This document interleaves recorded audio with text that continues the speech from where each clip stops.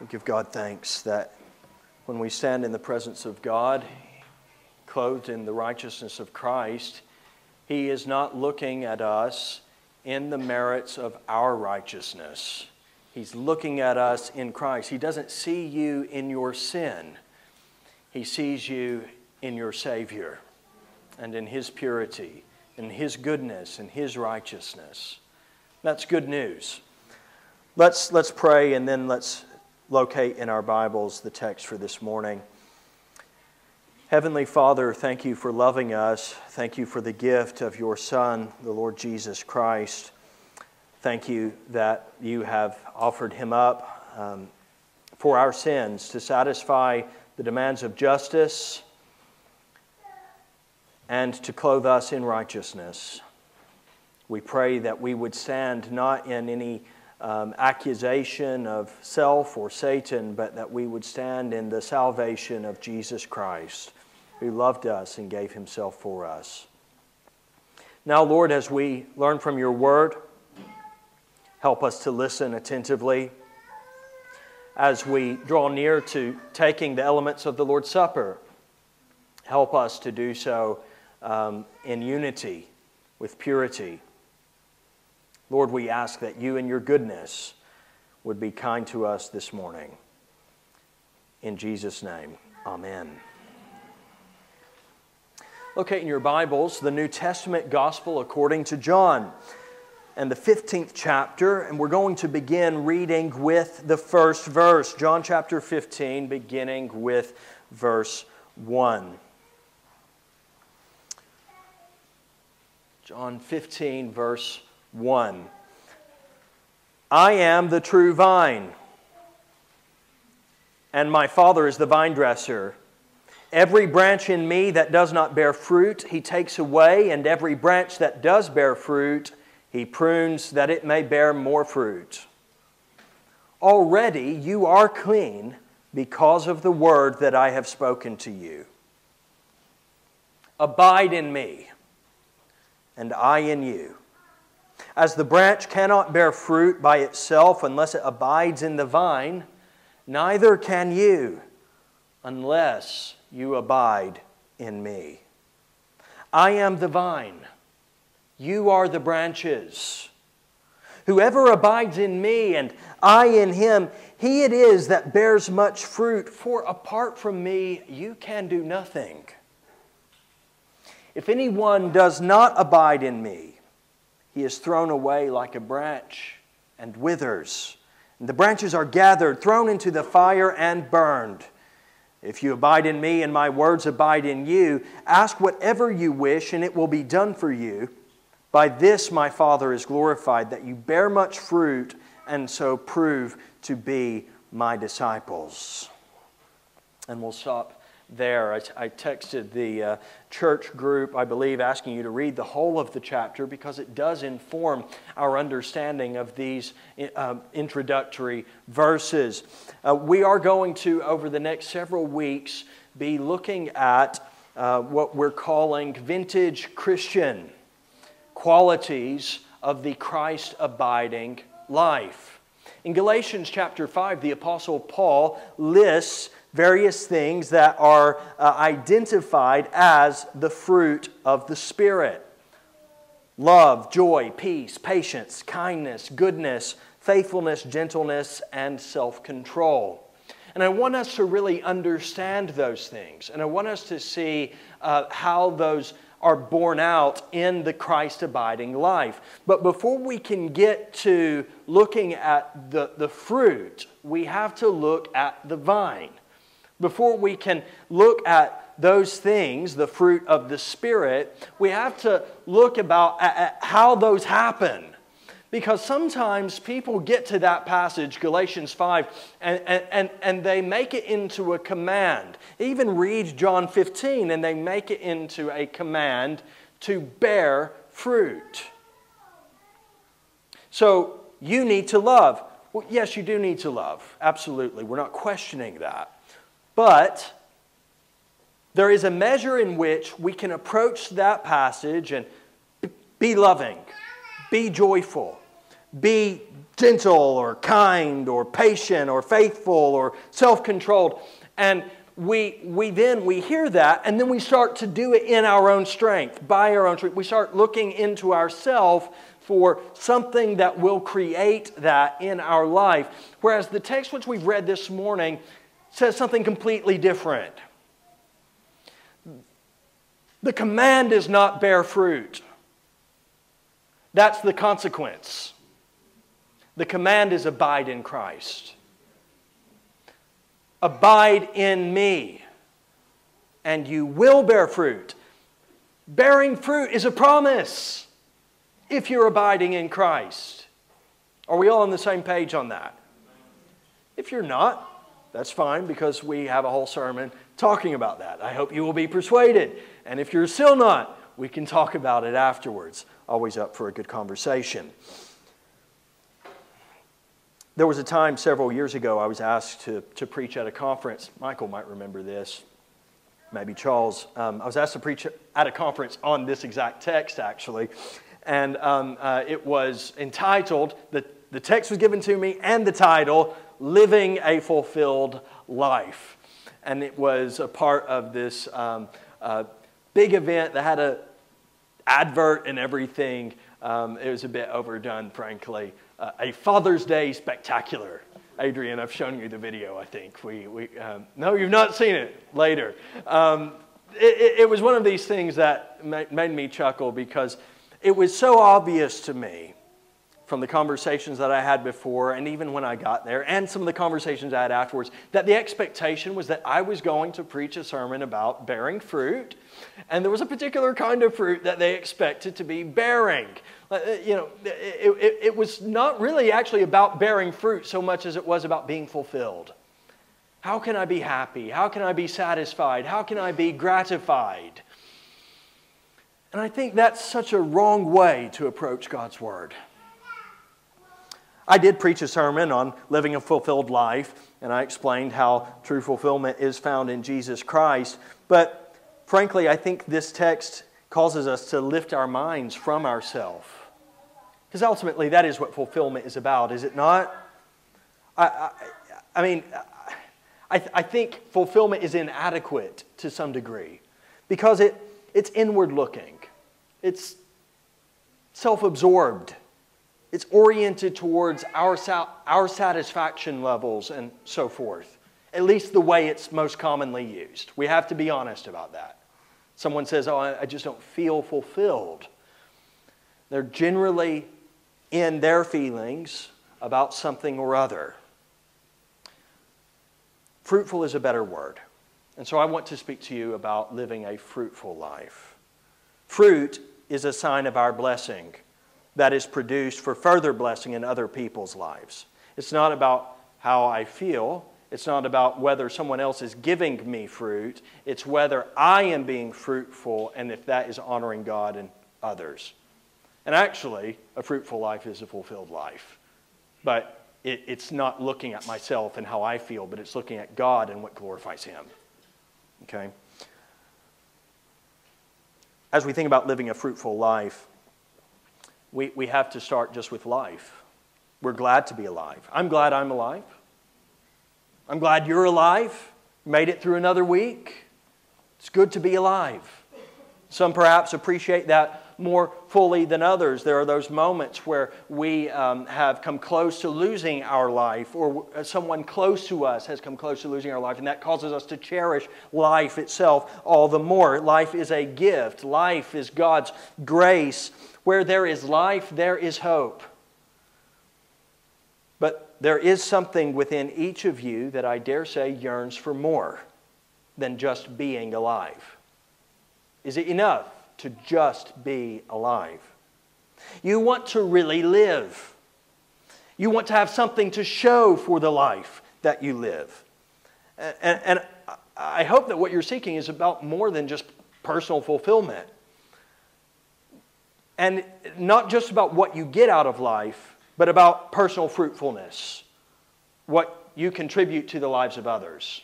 What is grown and cultivated within you. Even then, though, seeking that in and of itself, seeking the fruit in and of itself can become a burden. So it goes back to that thing. It's not a command to bear fruit. It is a command to abide in Christ.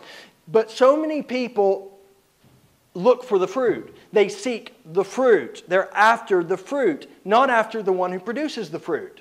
Are you following me? So when you're doing that, although looking for fruit's not a bad thing in and of itself, it can become a burden. It can leave you discouraged. We spend our time looking for fruit instead of living by faith. And we find ourselves exhausted. We find ourselves discouraged. We find ourselves troubled. We look for fruit in ourselves. And people who everyone else looks at and say they bear the manifest signs of a regenerate life, they know the Lord, they're walking with Him, they're so exhausted by their constant introspection, never moving on to look out and see the beauty and glory of Jesus, but only ever stopping and recognizing how sinful they are, that they're discouraged. And we have people who are saved who are perpetually doubting their salvation.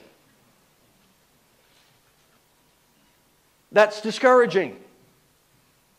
It's sad. It's hard for me as a pastor to walk through that with someone because they're absolutely convinced, so I'm not legit. Why? You ask them, I've not done this, I've not done that, this is suffering, this could be better. Wait a second. Are they abiding in Christ or are they abiding in their fruit? You can't abide in the fruit. You have to abide in Christ. The fruit will come. But often it's better assessed by others.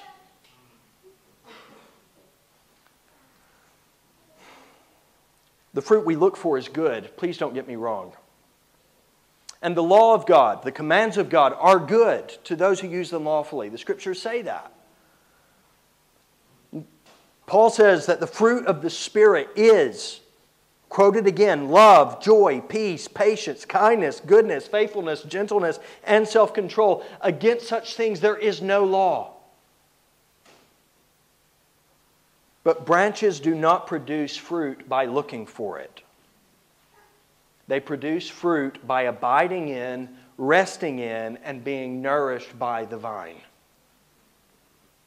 In fact, there may be a sense in which if we could confer intelligence to branches and work with the analogy, is it possible that the branch, by looking for fruit, instead of looking to the vine, is actually increasingly detached from the vine because it's looking in the wrong place for something?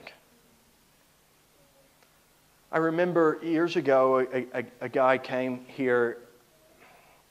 Someone had recommended him to this church. And I mean, again, this is just, for me, it's a reminder of the toxicity of celebrity culture, even within the church. There was someone, a preacher that they really respected, that I had a link to, and that preacher recommended that they come here, even though this person lived 2 hours away. It's like there are churches closer to you that you could go to. But he traveled out from far out of London, came here, and I found him one of the most depressively negative and judgmental people I've ever encountered. It's left a mark on me, and that was over 10 years ago. I still remember his attitude, and I still remember every little thing. I'd recommend a book to him, and he'd say, oh, it's not good. Why? He'd read it already, and there was like a line in it that he disagreed with, and then he's questioning the author's spiritual maturity or even their salvation. I'm asking him about various people in their life, and he's like, well, they say they're Christians. And that was the whole context of our conversation was they say they're Christians, or they think they're Christians, or they believe they're saved. But and I began to wonder, does this guy think I'm saved? I was tripping over myself to try and, prove it to him. I was like, will you stay for lunch? And you're trying to be very kind and hospitable to him and all of that, make him feel at least welcome. I didn't want him going back to Hastings and trashing my reputation among people down there. Trust me, when people talk to you about someone else, they talk to someone else about you. So I was working overtime I was exhausted by it. I wouldn't have him into the flat. I mean, this is when my family still lived here.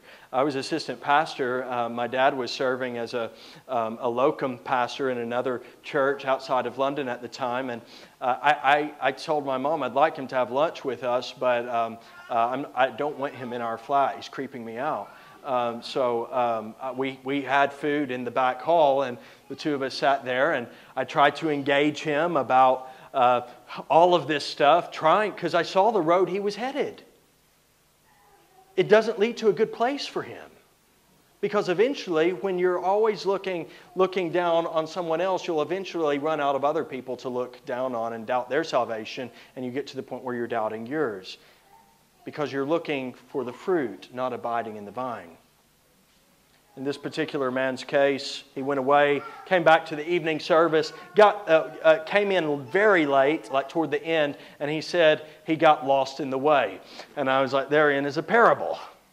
You can know exactly where you're going, and you can be headed there, but you still find yourself taking a wrong direction. And that doesn't mean you're forever lost. You eventually make it home. And tried to break it down for him along that. Still didn't get it. Fast forward a few years, he writes an email that is then forwarded on to me, introducing himself as though we've never met before, and saying, I'm not saved. I'm not a Christian. And I just felt all power leave my body at that point, because I saw this coming. And I was like, I don't know. You certainly acted at some points like you were the only Christian in the world a few years ago. Now you're saying you're not. So I'm just going to have to approach you from that standpoint and share the gospel with you. Gave him a breakdown of it. Never heard from him again. Our paths crossed, and it was another context and equally unpleasant experience. But so many are like that. That's a story, a true story.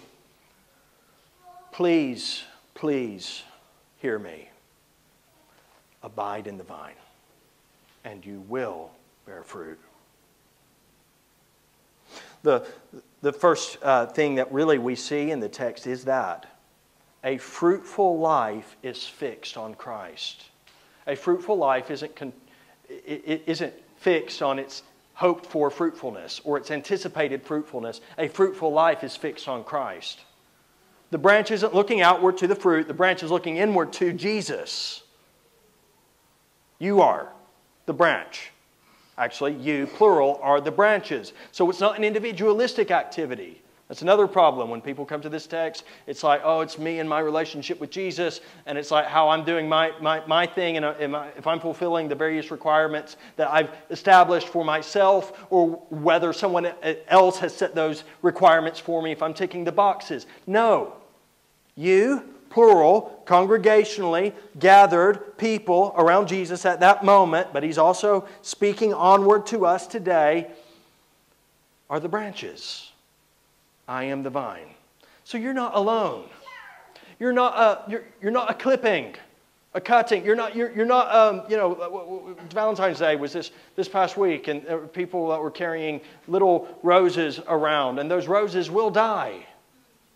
Why?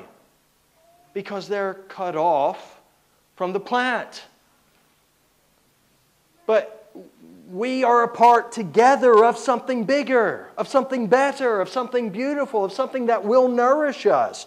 The passage before us presents the last of 7 I am sayings.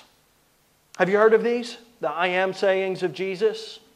Okay, so in these discourses, there's 7 of them. Jesus turns the spotlight squarely on Himself and relentlessly causes us to look to Him. He says, I am the bread of life. He says, he who comes to me shall not hunger. I'm the light of the world. He who follows me shall not walk in darkness, but shall have the light of life. Do you see already? That's just 2, but there's a pattern. I am, you are. Or you will, or if you. So there is a response. There is a an embrace of who Jesus is and an embrace of what He has done, but it is responding to who Jesus is and what Jesus has done and what He is forever doing.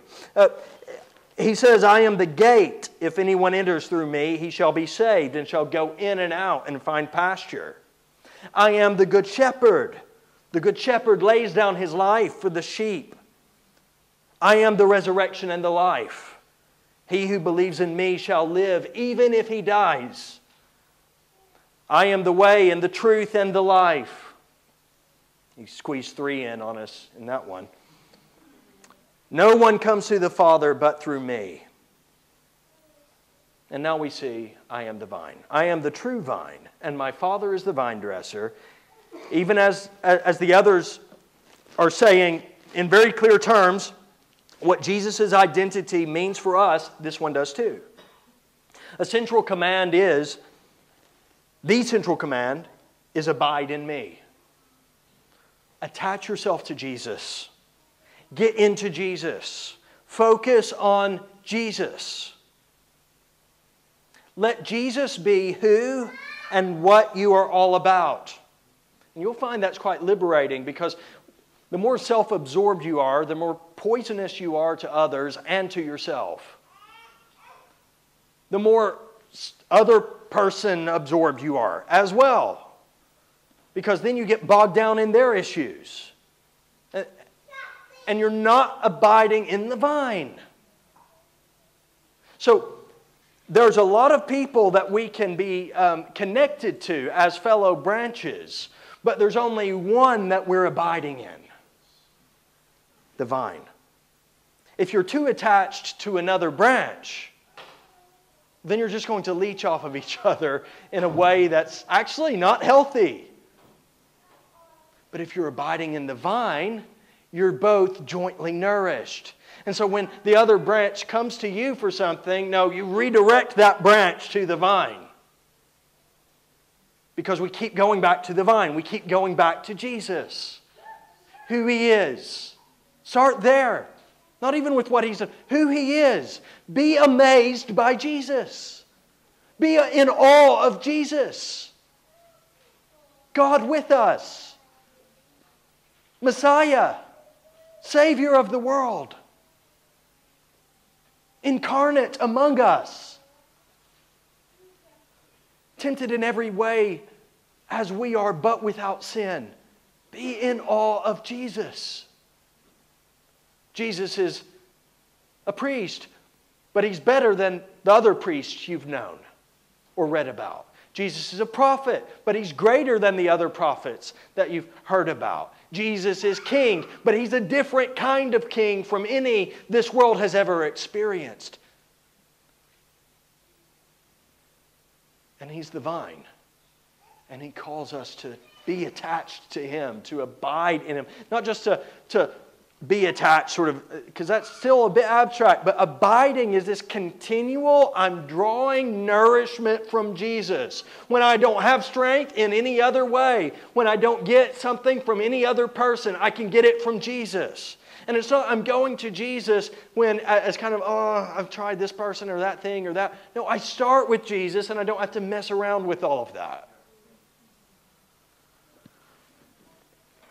Abiding is more than initial belief. It's not a been there, done that. It's about entrusting our all continually in perpetuity to Jesus and remaining there, resting there, rejoicing there. Christ is not just a part of our life relegated to when we are in the 4 walls of the church. If it were, what do you do about churches that don't have 4 walls? Because the church is the gathering, not the building in which we meet. What if you're some other place and you're in a situation, as many churches are around the world, where they have to meet out in the bush someplace, in the fields, in the forests. Church is beyond this, though it's not less than this. Our abiding in Christ cannot simply be a weekly top-up. It has to be continuous.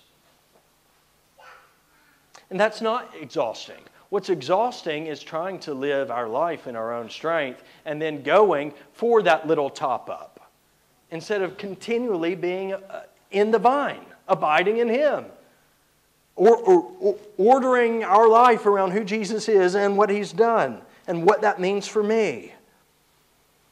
So in the text, there's this problem that arises of there are some who seem attached to the vine, but they're not really abiding in the vine. See, the person who affiliates with the church of Christ, but is not abiding in, seeking after, and following the Christ of the church, is essentially an abnormal growth. A branch that for some mysterious reason has grown out of the vine, but is not of the vine, and has ultimately gone away from the vine. The vine nourishes us, but only if we abide in it. Fix yourself on Jesus Christ. Paul says in the book of Colossians, Christ is our life. Can you say that, or is something else your life? What is your life? Is it Christ? This has implications for our priorities. It has implications for our gifts and our calling, for our talents, for our abilities. It has implications for how we order our lives and steward our resources. Absolutely. But before we get to all of that, are you abiding in Christ? Do you know what it is to rest in Jesus and know that in Jesus all is well? Why would you ever leave Him? He certainly never leaves you. Does our life seem attached to Christ or to the devil? Are we fixed on Christ or on the flesh? Do we belong to Christ or do we belong to the world? You can't be fixated on the stuff and clutter of your life when you are fixed on the Savior Christ, who is your life. No, He doesn't magically make all of that stuff go away. But He gives you the strength, the power, the wisdom, and the success to order it well and wisely.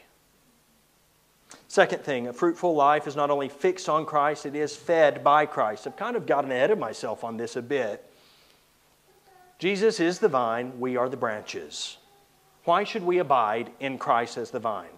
Simply because Christ nourishes us. He nourishes us. Jesus is actually walking them through the vineyards outside of Jerusalem en route to the Garden of Gethsemane. He's just come from a meal. And at that meal, He's broken bread and He's poured out a drink, and they are coming from what was Jesus' Last Supper. At that Last Supper, Jesus gave something for the church that we call the Lord's Supper. And when we take the bread and when we take the cup and we bless this, we give thanks for this, we do so often, I certainly do, praying that God would nourish us, that He would strengthen us. Because this reminds us of who Jesus is and what He's done. And as we think about Jesus, and as we're drawn to broken bread, which testifies to His broken body, and as we're drawn to a poured out cup that testifies to His blood poured out for our sins, we are nourished by the truth of His sacrifice. Spiritually, as we commit this to God, He nourishes us. And we proclaim His death, the death of Christ, till He comes again, and continue to find nourishment in that because of all that it reminds us of. So think about this. They've just had the cup, crushed out grapes. They've drunk of it. This is my blood, the blood of the new covenant, which is poured out for you. They're walking to the Garden of Gethsemane. They're one man short. I'll come back to that in a bit. They're walking through the garden, to the garden. And one can imagine Jesus gesturing, I am the vine. I am the true vine. Look at these. I'm the true vine. You are the branches. Abide in me, and you will bear fruit. They're seeing these vines in growth and in development. And as Jesus testifies to this, one can think of what's about to happen. He's going to be crushed. In fact, later in chapter 15, he does talk about indicating something of what's about to happen to him. The world hates him. The world will hate you. He's about to suffer. They too will suffer. So if you feel at some point that you're crushed, that doesn't mean that you are not abiding in the vine. It may actually be the very evidence of it. The world hates me. The world squeezes me out. But I am bearing fruit of Jesus and His sacrifice. And I can because I'm fed by Christ. All along, as we're attached to the vine, He nourishes us. But if we're not, if the branch doesn't fall off of its own volition, this abnormal attachment, we're told that the Father, who is the vine dresser, cuts it off for the good of the rest of the plant. That means that while it's painful, it's not always bad if things, people even, get removed from our life. That's very hard. One of the hardest things for church is discipline. When someone has not repented of sin and they're not going through the reconciliatory processes, and you just have to say, they're not one of us. It's biblical. It's actually just, and it is a very important accountability, safeguarding thing, to use the parlance of the day.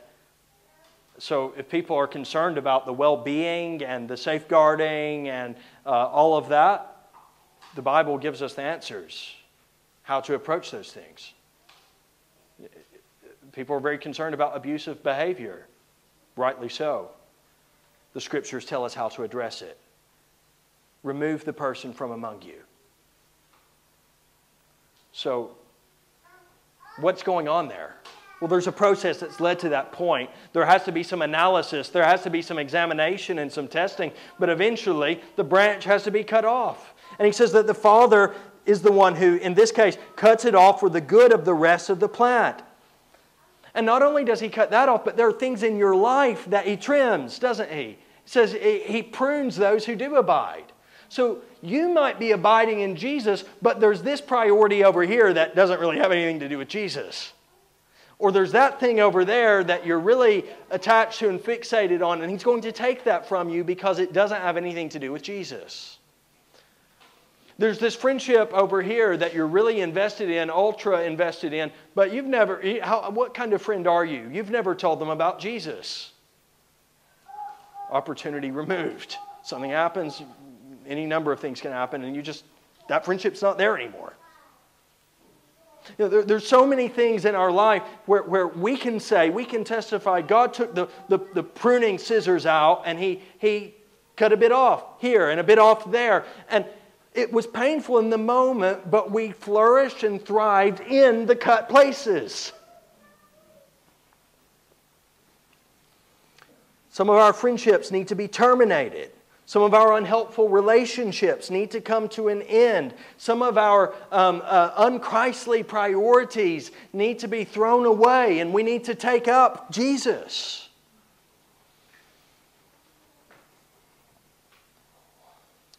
Sometimes we have to go through the trials of Job so that we can learn to trust in Jesus and come out on the other side more richly blessed than we were before.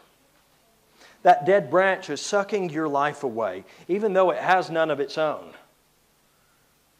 So the Father lops it off and He casts it into the fire, so that you can flourish all the more as you draw on the always sustaining power of the Holy Spirit and feast on the riches of God's grace in Christ. He is the fuel that won't let you burn out, because He doesn't burn out. Even youths faint and grow weary. Young men will stumble and fall, but those who wait on the Lord will renew their strength. Those who wait on the Lord will rise up with wings like eagles. They will run and not be weary. They will walk and not faint. Why? Because they have power? Because they're young? No. He says the young men are the ones that are falling. It's the ones who are old and frail and feel at their weakest. They wait on the Lord because they don't have any strength in themselves. And the Lord picks them up and carries them and runs them to the finish. What drives you? We got to get personal when we're talking about a passage like this. Yes, the command does not bear fruit, but the command is abide in Christ. Are you abiding in Christ? What drives you? What excites you? What fuels you? What keeps you going in a world that seeks above all else money? Is that fair? Number one, money. Sex, seems pretty obsessed with that. In all forms. Power, influence. Is there really anything else when you boil it down? Something I'm missing? In a world that seeks all of those things and many others, remember 1 Timothy 6:9. Those who want to be rich fall into temptation, into a trap, and many foolish and harmful desires which plunge people into ruin and destruction. He's not saying it's wrong to be rich. He's definitely not saying it's wrong to work hard and excel at what you do.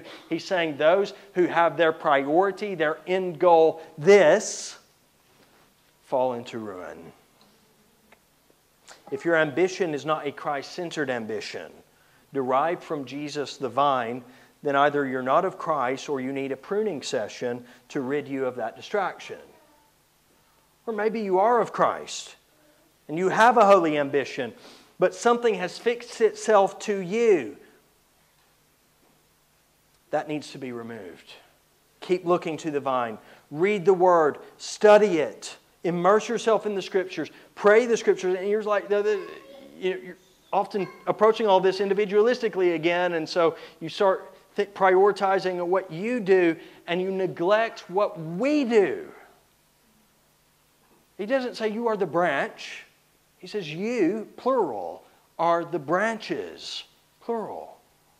So the early church knew that their priorities had to be realigned in some way around fellowship, the getting together. That doesn't mean always gathering in a room like this, but the rhythms that we've tried to establish in the life of the church to facilitate pouring into one another, whether those be through the gatherings on Sunday or opportunities for service. Especially we do those Sunday afternoon because people are here and, while you're here, serve. But throughout the week as well, we have small groups and prayer meetings and then there's this stuff that no one talks about, they just do, where they visit or they call or they text or they meet up with each other. All of that, if it is ordered around Christ, is richly fruitful. We're fed by Jesus, and Jesus nourishes us through the vine as we together go to Him. Finally, a fruitful life bears the fruit of Christ-likeness. Israel was once described by the prophet Isaiah as God's vine, but back then he said that they failed to bear fruit. So Jesus is doing something else with His disciples now than just coming up with an illustration en route to the garden. He's referring to Scripture. Israel was a luxuriant vine, but it bore no fruit. Jesus is the true and better Israel. Where Israel failed, He succeeds. This vine is laden with fruit on branches. We are the branches, And as we're fixed on Jesus and as we're fed by Jesus, we will bear fruit. People misread the text. As I said, they tend to focus on bearing fruit instead of on abiding in Christ. They treat bearing fruit as though it's a command. It is a promise. A promise given to those who obey the command to abide in Christ. And that command is easy. That burden is light. Rest in Jesus. Take hold of Jesus. Trust in Him. Put your life in His hands, and He will help you. It's not by bearing a fruit that someone abides in Christ. It is by abiding in Christ that someone bears fruit. In and of yourself, you cannot bear fruit. The Scriptures say, apart from me, you can do nothing. That is why first you must be fixed on and fed by Christ. Some of you are chasing life change or personal transformation apart from Christ. Some people have come to me and said, "Oh, I'll trust in Jesus once I clean my life up. I have some things I have to sort out first." I'm afraid you can't sort those things out. But suppose you could. And I know there are some, and I give God thanks for them. There are some that have overcome horrific addictions and have climbed out of poverty and have extricated themselves from gangs and all of that great stuff. Fantastic. I would rather all of that be true than they still be bound by addiction and still running with gangs and still, in poverty. Absolutely. But what about their walk with God? What about their relationship with Christ? Because they get out of that and there's always something else. Because there are people who have always been sober and they're still not satisfied. There's people who have always had everything that they need, but they're still not happy. And they're still not seeking. They're still not abiding. How can we switch that around? Go to Christ. Call upon Him. Trust in Him. You must first be fixed on and fed by Christ. You say, hold on a minute. Where did you hear that from? Jesus says it in the text. Verse 4. As the branch cannot bear fruit of itself unless it abides in the vine, neither can you unless you abide in me. The point is reiterated in verse 5. He who abides in me and I in him bears much fruit, for without me you can do nothing. So come to Jesus today. Abide in Jesus. Rest in Jesus. As you're fixed on and fed by the vine, you will bear fruit. You breathe a sigh of relief, and maybe you still haven't understood. You're like, now He's going to restore our shattered dreams of selfish ambition for material gain. That's not the fruit Jesus is talking about here. It's very interesting. That was I sincerely believe, the direction they wanted me to go with the sermon that I did those years ago on living a fulfilled life, a fruitful life. The anticipation was, there's a lot to show for it. You're excelling in the workplace, and you're prospering. And a lot of people do think, if you abide in Jesus, you will bear fruit. That means you're going to have a prosperous life. You even hear it in popular television preachers and so forth, guys like Joel Osteen. I always, whenever I hear the two words abundant life, for some reason, I think of him smiling and saying, you will have an abundant life. The thing is, it's when you scratch beneath the surface, the abundant, that's great. Jesus said it. The abundant life, Jesus said, was one that is as content in poverty as in wealth. The Apostle Paul said, from prison, I have learned in all things to be content.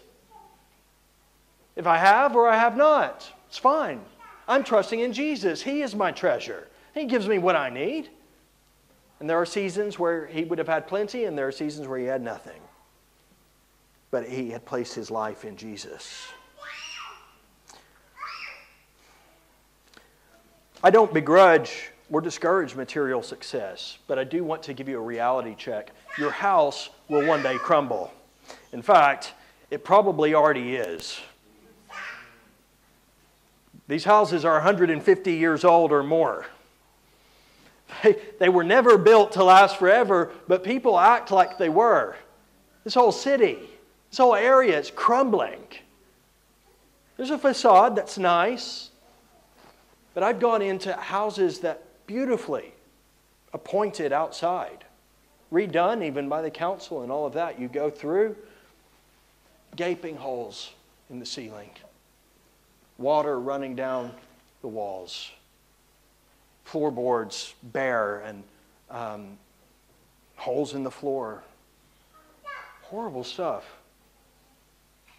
It's what happens eventually to just about everything. No, what about your stuff? This week I was clearing out an elderly neighbor's house. It's that time, and it's better to get a head start on it now than later. And it's actually depressing. Scott was helping me. It is depressing if you think about it for a moment. And all of the stuff that was kept in anticipation of being useful, which is rubbish, absolute rubbish. Like folders of just papers. I have no meaning to anybody. Maybe they had a sentimental meaning to him. Maybe. But he doesn't even remember that anymore. Go and visit him in the home. He doesn't want to hear about his house. He doesn't want to know. Can we bring you some photos? No, I don't want you bringing anything. So what do you want us to do with it? He doesn't have any children to pass the photos on to. He doesn't have any real tight connections with which to pass heirlooms on to. Auction houses and vintage cash cow have to come to the rescue. Box it up, send it off, get it appraised, take what you can get. Most of it's just going straight to the bin. That's our life. So much of our lives. Cluttered with all sorts of stuff. Except Jesus. So, as we attach ourselves, as we are attached, as we are fixed on Jesus, as we are fed by Jesus, we will bear better fruit of Christ-likeness. Not stuff that's temporal, but stuff that's eternal. The one who abides in the world bears the fruit of worldliness. The one who abides in Christ bears the fruit of Christ-likeness.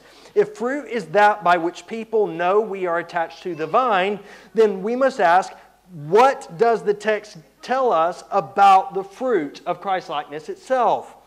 The passage is part of a longer discourse. I asked the church to read it this week. I hope you did. He says, verse 13, by this all people will know that you are my disciples. Or to rephrase, by this people will know that I am the vine and you are my branches. What? If you have love for one another. In verse 9 of chapter 15, he says, abide in my love. In verse 12, he says, this is my command, that you love one another as I have loved you. And how did he love us? Greater love has no man than this, than that he lays down his life for his friends. You are my friends, he says. At the core of this fruit, then, is love. But there are other components to the fruit. Verse 3 says, already you are clean because of the word I've spoken to you. But that's in the context of him saying that the Father will prune us so that we will bear more fruit. Verse 7, it is, then, to find out more about that, if you abide in me and my words abide in you, ask whatever you wish and it will be done for you. So that's if you abide in Christ and if his words abide in you. If not, so you see the progression. Abide in Christ. If you abide in Christ, his words abide in you. And then he says, ask what you desire and I'll give it to you. But there's two things that came before our desire. He's recreated our desires. He's reordered our priorities. You didn't see that coming. You thought, oh, I thought this was me in the car that I want. Why do I not have that car, Lord? You said.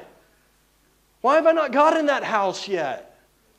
You promised. No, we didn't.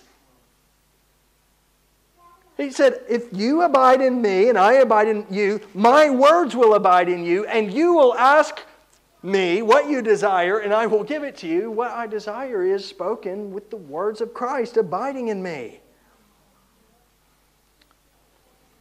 James would say later in the New Testament, asking you will receive. And they're like, well, we're always asking, but we're not receiving. And he replies, well, then you are asking wrongly to spend it on your own selfish passions. Christ changes your wishes. Christ changes your wants. He realigns your wishes according to His will. You want to know the kind of things that Jesus, whose words abide in you, asked for? What did Jesus ask for? If His words abide in you, what did Jesus say? Go to John 17. May they have eternal life. He's praying for salvation. And not for others, right? May they know that you are the only true God and Jesus Christ whom you have sent. Be glorified, O God. Holy Father, keep your people, my people, in your name which you have given to me. May they have my joy fulfilled in themselves. My joy fulfilled in themselves. Keep them from the evil one. Sanctify them in truth. I don't ask only for those who now believe in me, but for those who will believe in me. May they be one. May they one day be with me where I am in glory. May the love that we have eternally shared be in them. So unless you're asking God to give you the power and wisdom of the Holy Spirit, your prayers will sound less and less like, give me this and give me that, and more like, glory to God. Be glorified in my life. Be glorified in the lives of my brothers and sisters in the church. Help me to love. Help me to serve. Help me to bear fruit.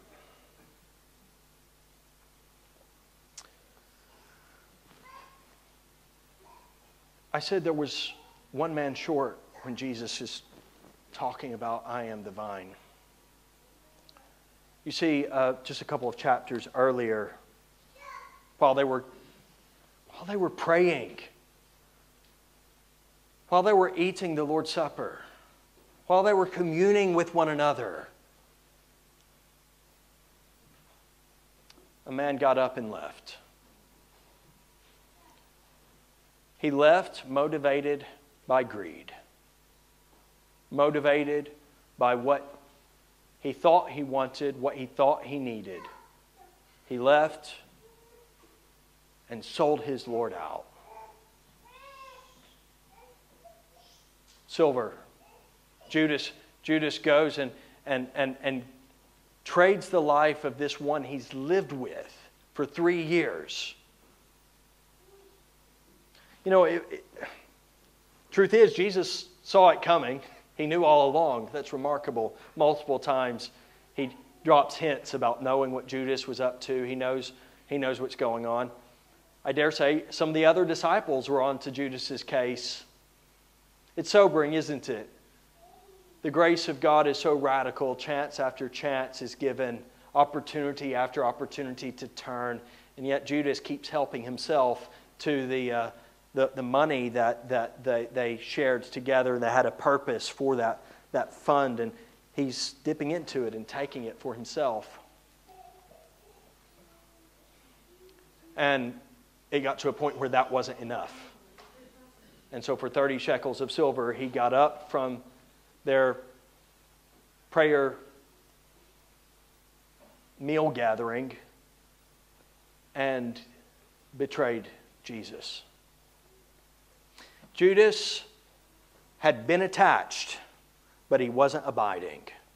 Jesus had been affiliated with Jesus, but he wasn't abiding. Judas was walking with Jesus, talking with Jesus, reading the Scriptures with Jesus, listening to the Word of God from Jesus verbally and seeing it incarnately. And yet, although to our eyes and to everyone else's and to their ears, he was quite comfortable in the presence of Jesus and quite satisfied going along with Jesus and all of that, and said good things and did great things as all of them did. He wasn't abiding. The difference is seen really when you contrast him with Peter, because Peter later betrays Jesus as well, later denies him multiple times, won't stand with him in his greatest moment of need. We all fall short. But Judas responds to the conviction of sin with, he goes, takes his life because he can't deal with it. He can't maturely face it. And he can't look the Lord in the eye and say, forgive me of my sins. This is what I've done. I can't give you your life back. But I see you've taken it back. I'm devastated. Please forgive me. He doesn't do that. He goes out and takes his life. Peter, multiple times, runs to the empty tomb, jumps in the waters of the sea, and swims to the beach where Jesus is. Multiple times speaks with him, multiple times has an interaction, and multiple times grows in confession, repentance. Even Jesus goes up to heaven, ascends into heaven, and Peter's still messing about. There's still lessons he has to learn. But he does every time. We're talking about him 2,000 years later. Obscure fisherman. Something remarkable must have happened in his life. Yes, he was abiding in Jesus, and he bore good fruit. That's what I'm asking you today. Are you abiding in Jesus? In life, are you serving Jesus? In death, will you show Jesus? On the other side of the grave, will you see Jesus? Jesus Christ is the wisdom and power of God. He is our righteousness. He's our sanctification. He's our redemption. He is our life. And when He appears, we will appear with Him in glory. Will we? I'm not asking, are you bearing fruit? That will happen. I'm asking, are you abiding in Jesus? Let's pray. Heavenly Father, we ask that you would be merciful and gracious to us, that we would walk in Jesus, fixed on and fed by Him. I pray, Lord, that we would bear fruit of Christ-likeness. And as we do, that this world would see that we are different, that we are your disciples. May we be less concerned about blending in, more concerned about, are we abiding in Jesus? And as we abide in Jesus, may we look like Jesus more and more. In His name we pray. Amen.